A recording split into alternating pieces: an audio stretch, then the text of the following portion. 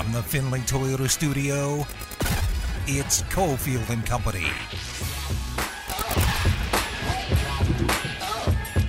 All right, here we go on a Tuesday. Cofield and Company. John Von Tobel is the company. Damon running the show here in the Findlay Toyota studios. Busy day. We'll follow up Game 5, which could have made John Von Tobel happy, of the NBA Finals with his Celtics money. That was not a good late third quarter and early fourth. That was a freaking disaster. So we'll get into that. We've got a ton of NFL to get into. We also apparently have reports out there that VGK has hired a new coach after, about 4.5, 5 weeks since they let go of Pete DeBoer. Let's do it. It's The 3 on Cofield and Company. So we'll build this as the show goes along, but right out of the gates, VGK has apparently hired a coach in Bruce Cassidy. Veteran coach. I think that's probably the right move, considering it's a veteran team. And we hear a lot about these veteran coaches are like, don't have a real love of playing young guys. This is a team of now. I mean, unless they shake up the roster and all of a sudden they're like half young, half old. I think they're going to be a team of now. So this is a dude who, with the Bruins, made the Stanley Cup Finals a couple of years back. 6 of 6 in recent years in making the playoffs. And obviously, you got to get on the dance floor, which the Golden Knights did not this year, John, which was a massive disappointment. Injuries were part of it. Of course, they also kind of built a roster and traded for guys who were off injured, and they traded for a guy who was out when they got him in Jack Eichel. So they've got to fix some situations. But if Cassidy is in line with Kelly McCrimmon, with George McPhee, with Bill Foley, I think this is a good thing. I would say so, too. I think you hit all of the points on the head properly. Cassidy, by all accounts, is one of those guys who very much likes his veterans. And depending on where you read the reports, almost to a certain extent dislikes some of the young guys in a locker room. And that would work in a veteran-laden locker room, as you mentioned. And success is there. You mentioned the Stanley Cup run. According to ESPN Stats and Info, Bruins under him, second highest points percentage during his 5 full seasons. So there's been success on the ice outside of just one Stanley Cup Finals appearance. So you'd think it'd work. But I think you hit on the most important part. Before I came in here, I was reading your piece on The Athletic about the valley that was growing between him and his general manager as it went along in terms of how they wanted to handle things. And that has been something we've discussed. One of the issues that is this now third head coach in what will be 6 seasons for the Vegas Golden Knights. Yeah. The disconnect between general manager, front office, and head coach has been there for what seems each of the last 2 regimes. Can't have that again, and that seems to be part of the reason why Cassidy didn't work out in Boston. Yeah, I think one of the things we're learning since in Las Vegas on Sports Talk Radio, we weren't covering NHL day to day. There was really no need to. This is a sport that changes coaches. Like more so than any of, the major sports, wherever you have the NHL ranked, the other sports don't do this. Like, it's shocking in baseball the last couple of weeks to see your guy Joe Madden with the stupid mohawk desperation effort, and Joe Girardi go bye 50 games into the season. Doesn't happen. But man, NHL they change things over. So today's show is a lot of it's gonna be about change, right? So VGK is very much into change. They're hyper aggressive. They changed the roster. They changed the coaches. They haven't changed management, which this time around, if it doesn't work, I don't know what happens with the 2 managers because Bill Foley ain't firing himself. But this is a town that's used to change. Now, this fan base wasn't happy with the change because they fell in love with the Misfits and Gerard Gallant and some of those players who, eventually, big stars on the team at that time, like Nate Schmidt, went bye-bye. But it's a town of change, and we're seeing it the last couple of days. I don't know if you saw the photos of Harmon and Koval right there by Topgolf and the old drink nightclub. It was Ice most recently, but it's been closed forever. They started knocking it down because that is the piece of land. Again, believe it or not, folks, Harmon and Koval, because there's a giant piece of land there. I don't know how much of that land they got. At one point, it was designated for a casino project going way back with like George Clooney and W Hotels. But anyway, that corner, F1 bought it because they want a permanent home, whatever they're going to build there. They bought that piece of land for $240 million. They got a lot of money. It's a big money event coming here in 2023. We expect it to be here in 24, 25 as well, or 2024 and 2025. So they're making a big investment in town. But, like so many places, John, you've been here forever. I've been here for coming up on 27 years. Most of the company on the show has been here forever. Hell, some of our, guests, Justin Watkins, born and raised here. We've seen things change over the years. And it got me thinking, for a poll question today, you can go up to ESPN Las Vegas and we'll retweet all of this on our accounts on Twitter. There's so many clubs, local bars. I didn't do restaurants, but technically you can kind of squeeze in some restaurants because bars have food. So we're asking up on Twitter at ESPN Las Vegas, what's your favorite place that's gone bye-bye? The drink was not one of my favorite places. Okay. It was okay. Never been. That was really not my cup of tea. We named 3 places and left an other choice on there. So the 3 places we put in were, and this is more like kind of since I've been here, one is a little bit of a push, but Dave Koken, we used to talk about Dave going there all the time, but it was one of the first big nightclubs in Vegas and really around the country. We have on the list the Shark Club, the Beach, which is right over there by the convention center. Not anymore. The Beach. And the Circle Bar at the Hard Rock. And I'll tweet out, I'm a big local bar guy. So there's a ton of local bars that have been scooped up by the slot halls. There's so many good local bars that have gone bye-bye. So you can go up to ESPN Las Vegas on Twitter. And again, what Vegas bar club of the past, closed now, do you miss the most? Some of our crews already chimed in. Adam Candy threw in the T-Bird Lounge. There was at least 2 of those. Awesome spot for Stromboli's. So Stromboli, you're a big guy. A Stromboli is as wide as your chest. You got like a Belichick chest too. I know you always talk about the Belichick. He's a stout man. He's got a big chest. Belichick would look at the T-Bird Stromboli and go, "Okay, I can do this. Yeah, I can do this in one sitting." So anyway, get in the conversation up there. I got a lot of local bars too. I was thinking today, and it started rushing back. I'm like, man, there's so many places I miss. Now we talk about change. I don't think the Celtics, if they lose this series, are going to have massive changes on the roster, but they're going to have to rethink what the hell just happened in this series. And it goes back to this game to me. If they bow out in Game 6, or they can't get it done back on the road in Game 7, can't lose a game like this. I mean, this is a game you look back on. Say the Celtics don't ever win a title with this group, and the Warriors win this one and win another, right? And it adds to the Steph legacy. Steph was not good. And the Warriors, for much of the third quarter, were not good. And they've killed in this series, John. Mm-hmm. And the Celtics blew it. They blew it on so many fronts. They did, and I think you start with the key statistic for Boston, which has been throughout this entire postseason. So 22 points off of 18 turnovers for Boston last night. The turnovers, again, kill them. They're now 1-7 in 8 postseason games in which they've committed 16 turnovers or more. How about this, Steve? This is one of my favorite stats that I've read since that game last night.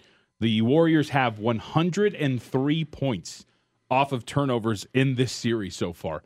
That would be the most by any team to the first 5 finals games since 1992.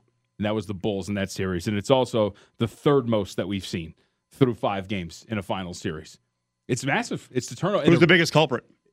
I think it's all of them. I think Tatum set the record for the most in a series already. No. In a postseason. In a postseason total. Yeah, so he got 95? Yeah, 95 for the entire postseason. Holy crap. Well, and it's all of them, though. Like Marcus Smart driving wildly to the basket. We talk about this all the time when we talk about college hoops, right? One of the things that college players do a lot is they'll drive into the paint with no mission, and then they'll get stuck there, and they'll be like, "Ooh, yeah, what do I do here?" And it leads to a turnover, block shot, because they'll try to wildly go up at the rim. The Celtics they do that all the time. And Marcus Smart, what he'll do is he'll drive to the basket, flip it behind his head, and he has no idea who's behind him. He gets caught a lot just driving into the lane, jumping, and then okay, if I can find someone, I'm going to do it. But then it's a fall away from 11 feet. Like, dude, you're not an efficient offensive player when you do that. And if it's Steph doing a floater, okay, but not Marcus Smart. And it leads to some really nice looking passes, but it also leads to some terrible looking turnovers. And that's been their number one problem, the turnovers. It has killed them. They are 13-2. In the games in which they have committed 15 or fewer turnovers. They're 1-7 in the games in which they've committed 16 or more. And I've been getting a lot of flack because I keep using the term, killing themselves, shooting themselves in the foot, whatever you want to use, because it sounds like I'm not giving the Warriors enough credit. But when you go to 18 turnovers last night and 22 points allowed off of that, when you talk about 10 missed free throws, shooting 60% from the free throw line, missing your first 12 three-point attempts, but many of them coming off of wide open looks, I mean, who else are you going to look at besides yourself when you're talking about that, right? I want to break this down a little more, and I also want to get into the hero of the game, Wiggins, in just a couple minutes. But early in the show today, because we always talk betting, we're going to talk to Sam Panayotovich towards the 5 o'clock hour. MVP. But before the baseball games start, I also wanted to get your take on your betting preferences. And these numbers are all provided by William Hill Race and Sportsbooks. 50-plus locations around town. Open that mobile account, right? Are you hedging? That's the first question. NBA Finals, you have the Celtics at a rich number. I mean, what do you do now? GSW is minus 380 for the series. Oh, I mean, well, you could go, they're going to be underdogs in Game 6, right? So I can bet the Warriors underdog, like money line price in Game 6 if I'm going to hedge that way. Take a little bit off of it. If they win, go to Game 7, take more off of it if I want. But I got to tell you, I think more and more as I've gone along in my sports betting, acumen, and the more I've learned and whatnot, I think I'm kind of more in the camp of like team no hedge. Really? Yeah, hedging's very personal, right? And it's a good number and all that, but it's not life-changing money. And I was going to say, is a ticket of a certain size, then it makes it worth it. If you have tens of ththousands of dollars on the line. Correct. So, I don't think you do. No, no, I do not. I'll make that assumption in this case. I'll tell you this: I'd be in a lot worse mood if I had tens of thousands of dollars after last night, right? So I kind of think like the other. So was it the PGA Championship? I had Will Zalatoris at 47-1 to win it. Right, he makes it to the playoff. I didn't hedge that because I believe in the ticket that I have. The reason I have it is because I think they're going to win, right. And so I don't think I'm going to hedge. Game 6 is up at William Hill. Celtics 4. Total is 201.5. Hockey, Stanley Cup Finals go tomorrow. I already bet the Lightning plus 150. Avs are minus 170. What are you doing with the series? Anything? I mean, I would think that a Lightning team that is going for their third cup would be a very tantalizing play at plus 150, considering the momentum they have coming into it. And by some accounts, sharp bettors really do like this Lightning team with the way that they play. That would be the side for me, especially when you consider the respect that the Lightning have had from a power rating standpoint each of the last 2 seasons. But I will say, I would think it takes a very special team to be a favorite over this Tampa Bay Lightning squad. And Colorado seems to be that really special team. They're really freaking deep. How much baseball are you betting daily? I'm getting more into it lately. Now that the basketball season's coming to an end, a little bit more lately. What do you look for? So for my strategy is I'm a big on handicapping pitchers. And I'm big on looking at their underlying numbers. So FanGraphs, great free site. ERA, expected ERA, fielding independent, and looking at the differences between those for pitchers and seeing if there's some really big deltas that you can try to play into, right? So, like, for example, if a guy's got like a 280 ERA but a 470 fielding independent, you know that he's kind of pitching above his head. Market might be a little high on him, so you can go ahead and play against him, depending on who the pitcher matchup is on the other end. Right. And I will say, too, keep an eye out for those because you generally see the line move in those directions, right? You call it like the FIP line move if you want to, but generally the market will move in those directions, and that's my main strategy when I look at it. So baseball, I'll play 3 to 4 games a day, sometimes 2, sometimes just 1 if I don't like anything. So William Hill number today, Padres 132 as a favorite against the Cubs. It's Manaea against Kyle Hendricks. Hendricks has been super inconsistent lately, and give me the better team with a little price there. I'm rolling the dice on the Rays.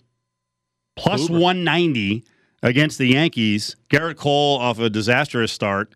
Yankees have been hot as hell, but if you give me a good team with a plus 190, and like I said, it's a roll of the dice. That's a big price. Games I looked at, Atlanta and Washington, to see if Washington with their rookie pitcher was worth it at plus 210. Not really good AAA numbers. I can't do it. Yeah, he's not a highly touted guy. Although on the Atlanta side, John, Ozzie Albies is probably out months now with a broken foot. Well, he's already on the 60-day IL. And did you see? So I don't know if Juan Soto is going to be in the lineup. Did you see what happened to him? Apparently, he banged either his knee or his side on the bench in the dugout. Didn't finish the rest of the game yesterday, and we don't know if he's going to be in the lineup today. You can get Washington a plus 210 at William Hill. Then some other games I looked at but did not play. Oakland plus 200, but they're just so inconsistent. But to me, I know Pavetta's been good for Boston, but Nick Pivetta at minus 220 is bordering on insanity. And then the one I really strongly considered, and I can still play it, the William Hill number on this one is Noah Syndergaard and the Angels plus 165. Angels have been in rough shape of late. And on the other side, you look at it, you're like, oh, Dodgers and Gonsolin. Hey, he's not that good. He's their best pitcher this year. He's been unbelievable.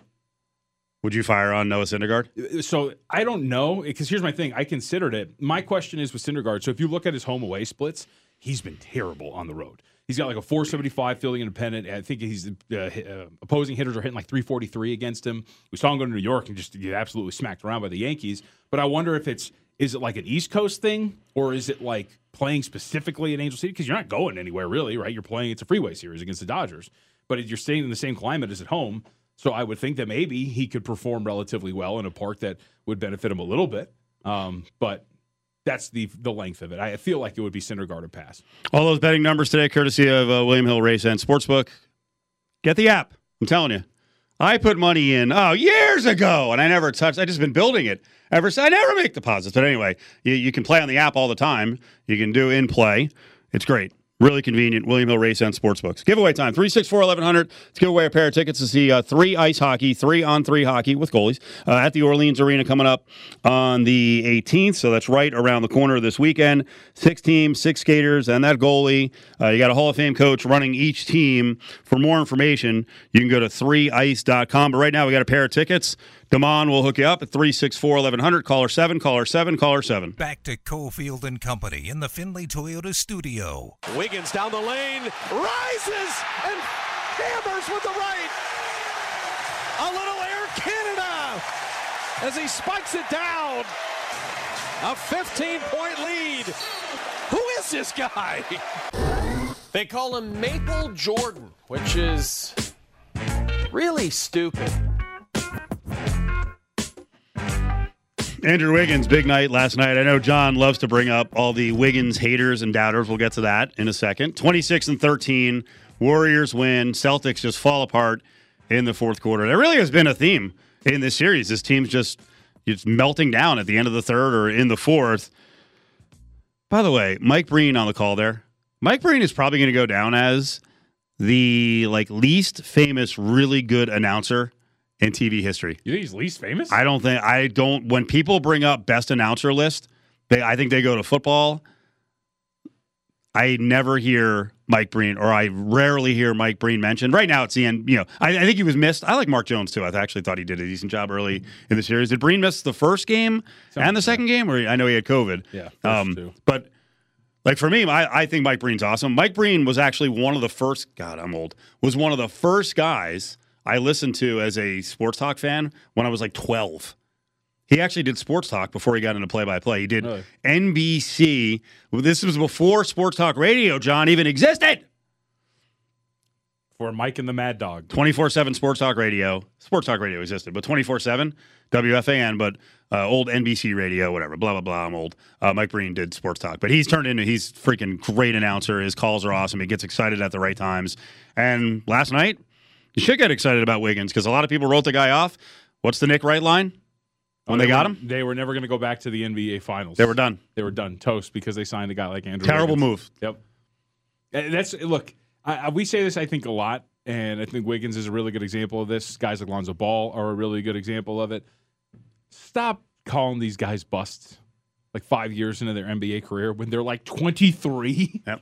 and they have so much more room for growth. So many people who watch the NBA as casual fans, they watch the draft, they don't know who the guys are. Yeah. Then the guys are around the league for, like you said, 3 and 4 years, and then they don't realize that when they were drafted, they were 18, 19, 20 years old. Well, the unfair part is when guys like Andrew Wiggins are slugged the second LeBron James, right? That's a little unfair for him. He doesn't put those expectations upon himself. He expects to be a very good player, but we, the collective, go out and say, that guy's going to be the next greatest player of all time. And then when he doesn't live up to those expectations, all of a sudden it's, bust, he stinks. But it speaks to it, man. Wiggins, he has been incredible in this series. Incredible. Yesterday in the first half, where those Warriors possessions were dying down with nothing, and it was hey, Andrew Wiggins, turn around, contested 2-point jumper, hit. Another one, turn around, contested 2-point jumper, hit. He was great. And in game 4, we got wrapped up, I got wrapped up in the Kevon Looney stuff and how good he was in those minutes and Draymond getting benched. Very quietly in game 4, who has 17 and 16? Andrew Wiggins. He's been brilliant for him in this series. If you're making the list of guys who are important for the Warriors in this series, he's number 2. I think it's extremely clear that he's number 2. He's also not going to sniff Finals MVP, so stop bringing that up. What's his number? I think he's like 17-1 or something like that. Everybody keeps What asking. if it goes to 7? No. Steph is ordinary. They No. win, and you get 25 points a game No. from Wiggins. No. And No. Wiggins plays awesome defense. No. Like completely slows down, rotating on the big 3. I'll tell you how Andrew Wiggins... I got you. You didn't say no that time. No. I'll tell you how Andrew Wiggins wins Finals MVP. This is how he does it. He scores every single point for the Golden State Warriors on Thursday, and they win. Yeah, Steph's got too much momentum. Right. But, we talked about Wiggins in the middle of the playoffs when we started seeing him switch off on point guards, and having to cover like Ja Morant before he got hurt. He's insanely versatile. Yep. For a guy that big, to be able to play defense on that many players and positions is awesome. And again, going back to when he first came out, and even when he was at Kansas, a lot of people talked about him as being supremely talented, but kind of did not have that dog in him. He's got the dog in him. He's a competitor. I know it sounds cheesy, but I'm telling you, even when he was at Kansas, people are like, "My God, this guy is unbelievable."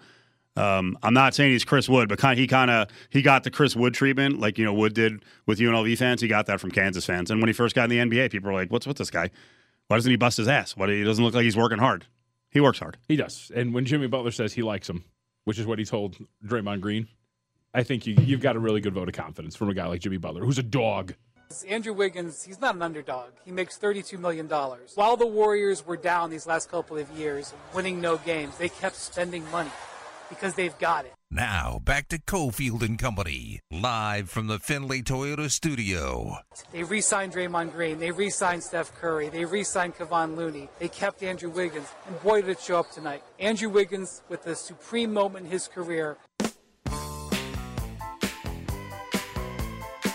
Cofield, JVT, BBW on the comment there. Big Brian Windhorst. We'll get to that. You don't have to emphasize the big so much. Well, I want to explain that there's there's lots of reasons to use BBW, and we haven't really been talking about Brian Windhorst. I feel like I feel like he disappeared. He's still big. I don't mean size wise, but he was a megastar when LeBron was on the top of the heap. As somebody who covers like the league part time at the other gig, I consume a lot of his content. He's got a really good podcast. Yeah, you told me that, so. And you said you guys get him on all the time. So Brian Windhorst on good head of hair, an Evil Empire theme, which we'll hit on in the 5 o'clock hour. I don't know where that came from. I'm not saying all of golf or all the golfers are the Evil Empire, but they kind of are. I love what's going on right now. Just super rich guys from the PGA getting really pissed off at like insanely rich guys from the Saudi Golf League, and then rich golfers getting mad at other rich golfers.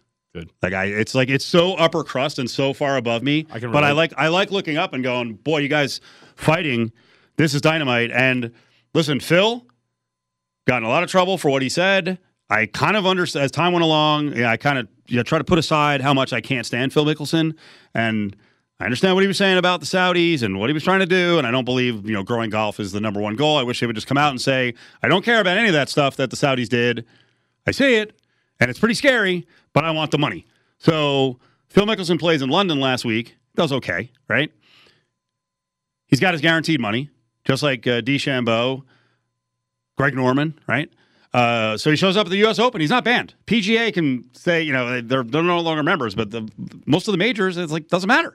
So he shows up for the U.S. Open. I don't know if he wasn't ready for questions, but you'll hear it here. A reporter, Christine Brennan from USA Today, is like, well, you know what?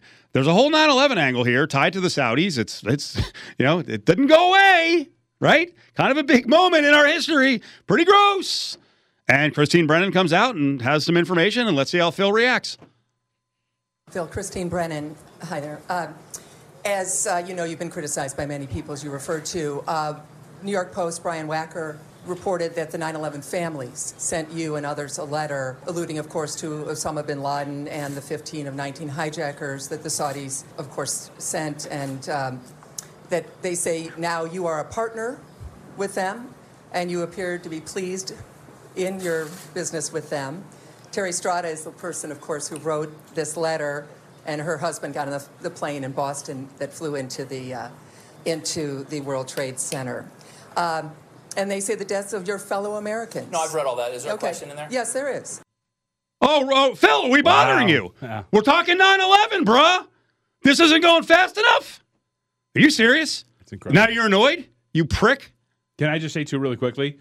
So I read the comments and they quote from Mickelson. Hearing it is so much better because they obviously don't include that little exchange. Oh, yeah. When it comes to Is there a comments question? about it? Yeah, there is. Wow. I'm getting to it. I'm laying out the story. You're going to stand there and listen to it. All right? The family sent you a letter. So Christine Brennan finishes up. How do you explain to them, not to us, but to them, what you've decided to do? I would say to the Strada family, I would say to everyone that has lost loved ones, lost friends in 9/11, that I have deep, deep empathy for them. I can't emphasize that enough. I have the deepest of sympathy and empathy for them. Okay. Phil Mickelson's worth hundreds of millions of dollars. He's apparently due like $200 million from the Saudis. Bro, you got to get a PR person.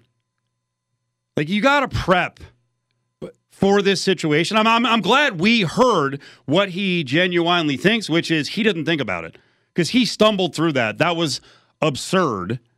And I'm guessing there's some sort of non-disparagement. You know, you can't say certain things about the Saudis or they'll pull the money. And like, so what then? You're rich. What's the risk? Unless they're going to, send someone to shoot you. And then I guess all of this is, realize that it's true. They're horrible. But can someone come out and can Mickelson be prepped and go, listen, I'm getting a lot of money from the Saudis. I have agreed to give $20 million of it to whatever, victim assistant, family assistant, something. Like, turn around some of the money. Why? It's less for him. Well, and that's the bottom line, right? And instead of going, I have the deepest sympathies, just go, you know what? I really don't care. It was 20 years ago. I didn't really look into it.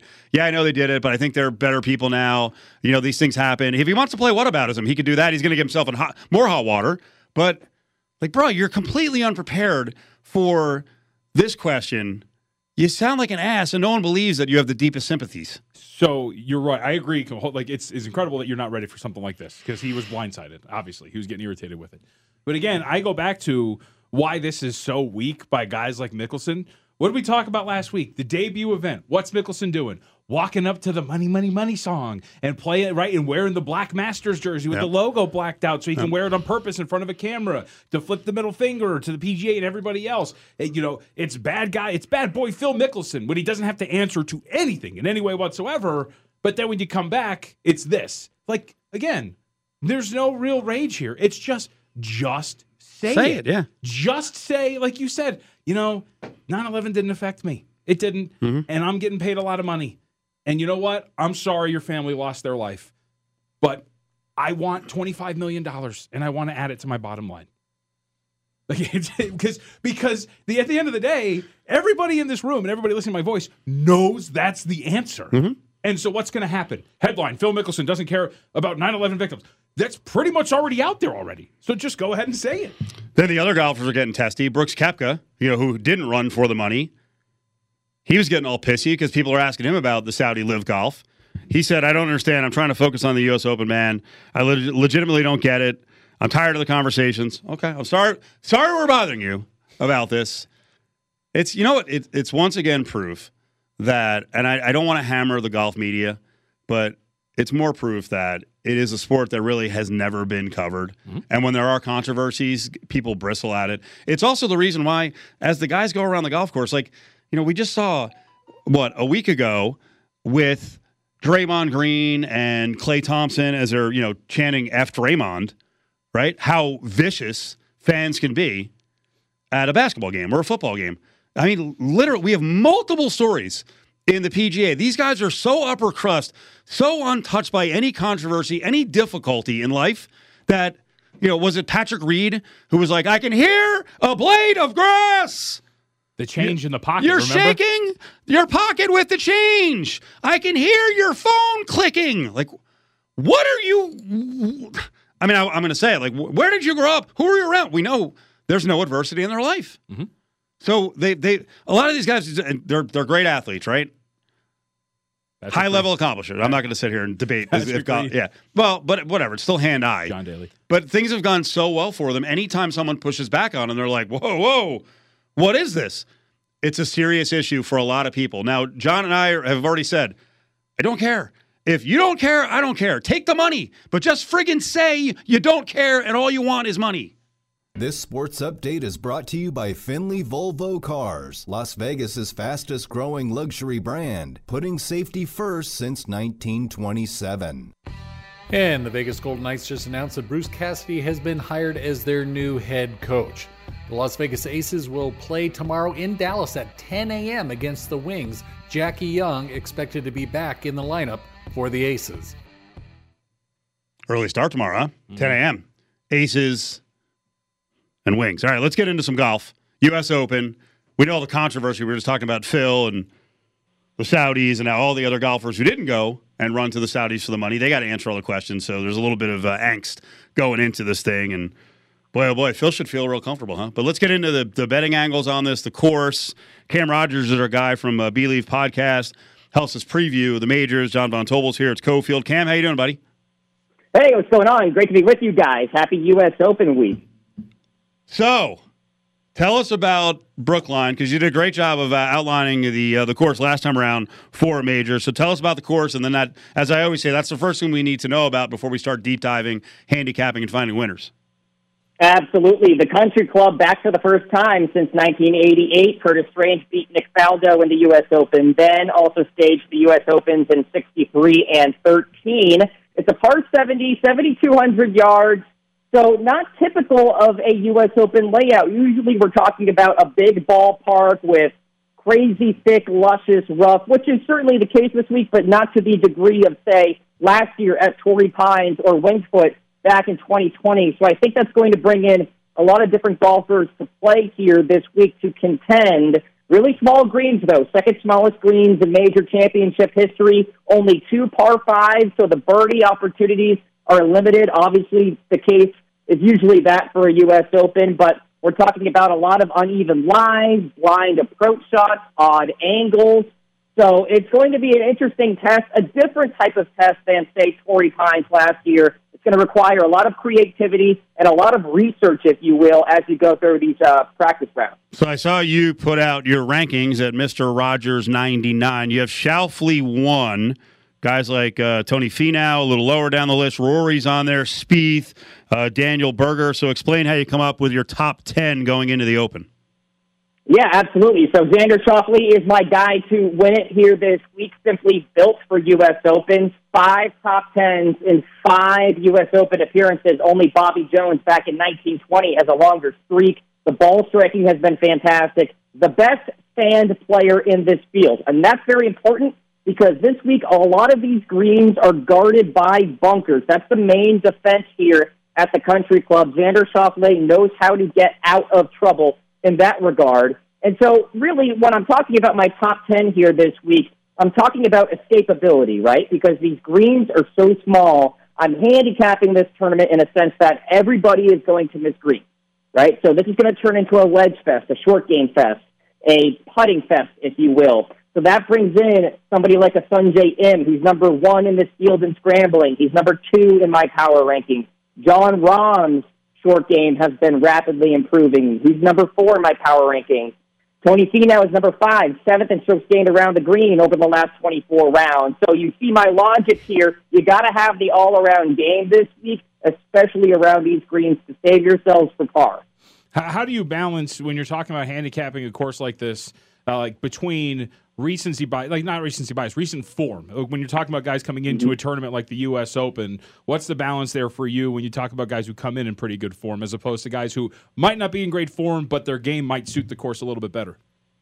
Yeah, I'm certainly weighing recent form more so than anything else here this week. Each of the last 10 U.S. Open winners had a top 8 finish within their last 5 PGA Tour events. So in terms of any major championship, you don't just show up, find your game, and win, unless you're Phil Mickelson last year at Kiowa, because he came out of absolute nowhere. But for the most part, you show some signs of playing well leading up to that particular event at a major championship, and certainly the case here at the U.S. Open. I will also note that major championship success in general is important. If you only have like one top 20 at a major and you're coming in with blistering good form, I'm probably going to stay off you this week because I want to see you perform well on a major championship stage.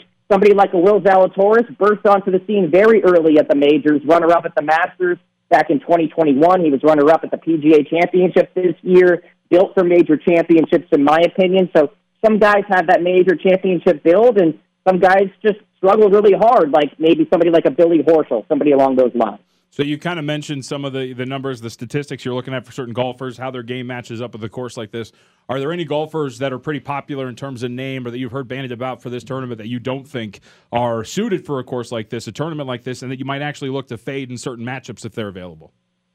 Yeah, here's the thing. When you talk about a major championship, you have to take a stand at the top of the board, whether it's good, whether it's bad. And so, somebody like a Patrick Cantlay is somebody that I am off here this week. His major championship resume, guys, certainly take a look at it before the tournament starts because it's not very good. It doesn't stand out to me at all. I would rather see him rack up some top tens at majors before I actually put some hard-earned cash on him.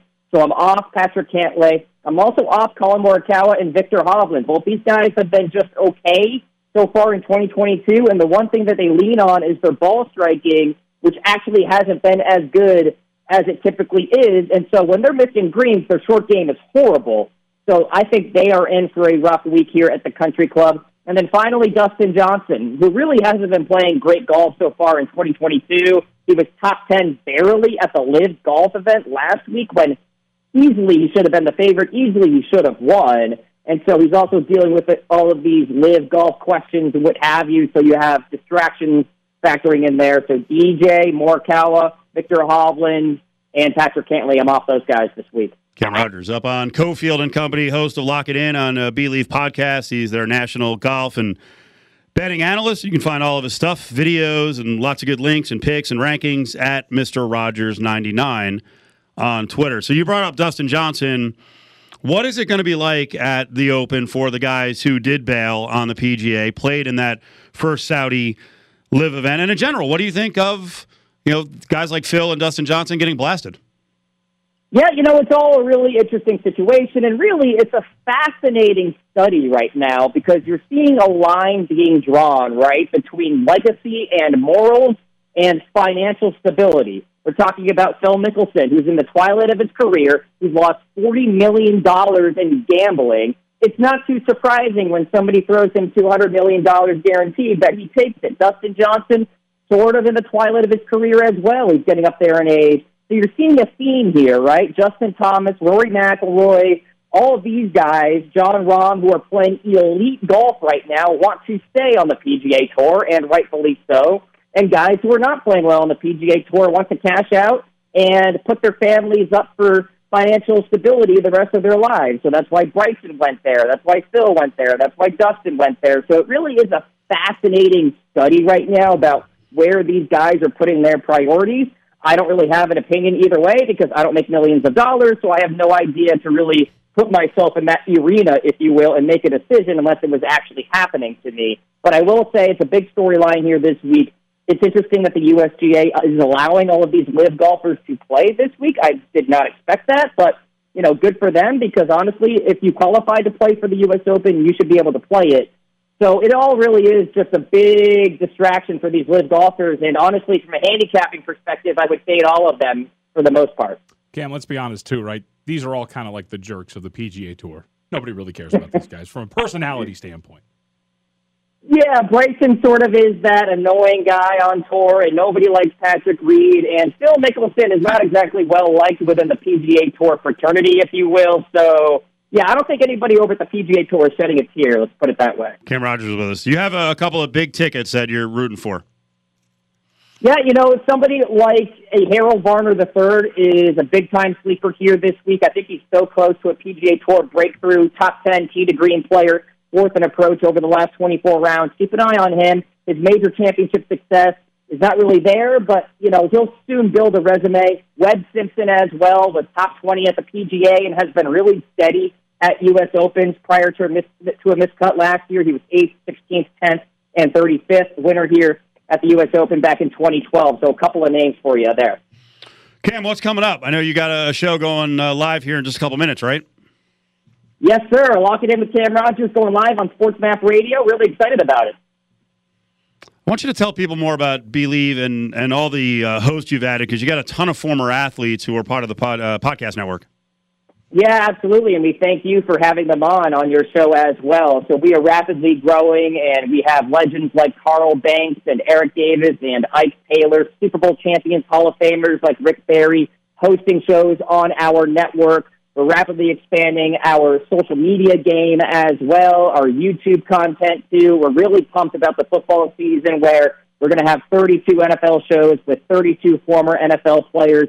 We're on SiriusXM as well now. You can download our shows there too. So really exciting to be a part of this ride here with Believe.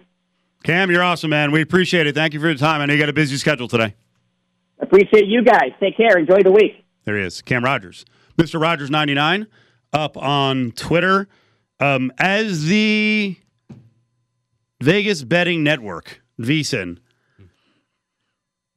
have you guys gone down the rabbit hole? Because I saw this discussed a couple of days ago on social media about Phil and his gambling debts as a way to explain away why a guy who's made hundreds of millions of dollars between golf winnings and endorsements needs to go and grab another. Again, it's none of my business, right? If you don't care, right, the Saudis don't bother you, you do what you want.